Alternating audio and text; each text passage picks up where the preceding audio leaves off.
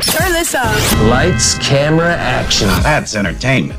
Magic Mike's Last Dance, #1 at the box office, earning just under $9 million in about 1,500 theaters. If you missed the Super Bowl ads, watch them in the watch list. Some of my faves, Jesus, Popcorners, and Premature Electrification.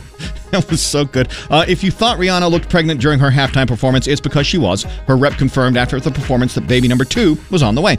Not to be lost in the Super Bowl hype, Blake Lively, Ryan Reynolds on Sunday revealed baby number 4 has been born, and they are now a family of 6.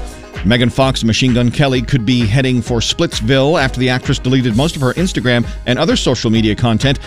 I really thought those 2 kids were going to make it. #sarcasm font.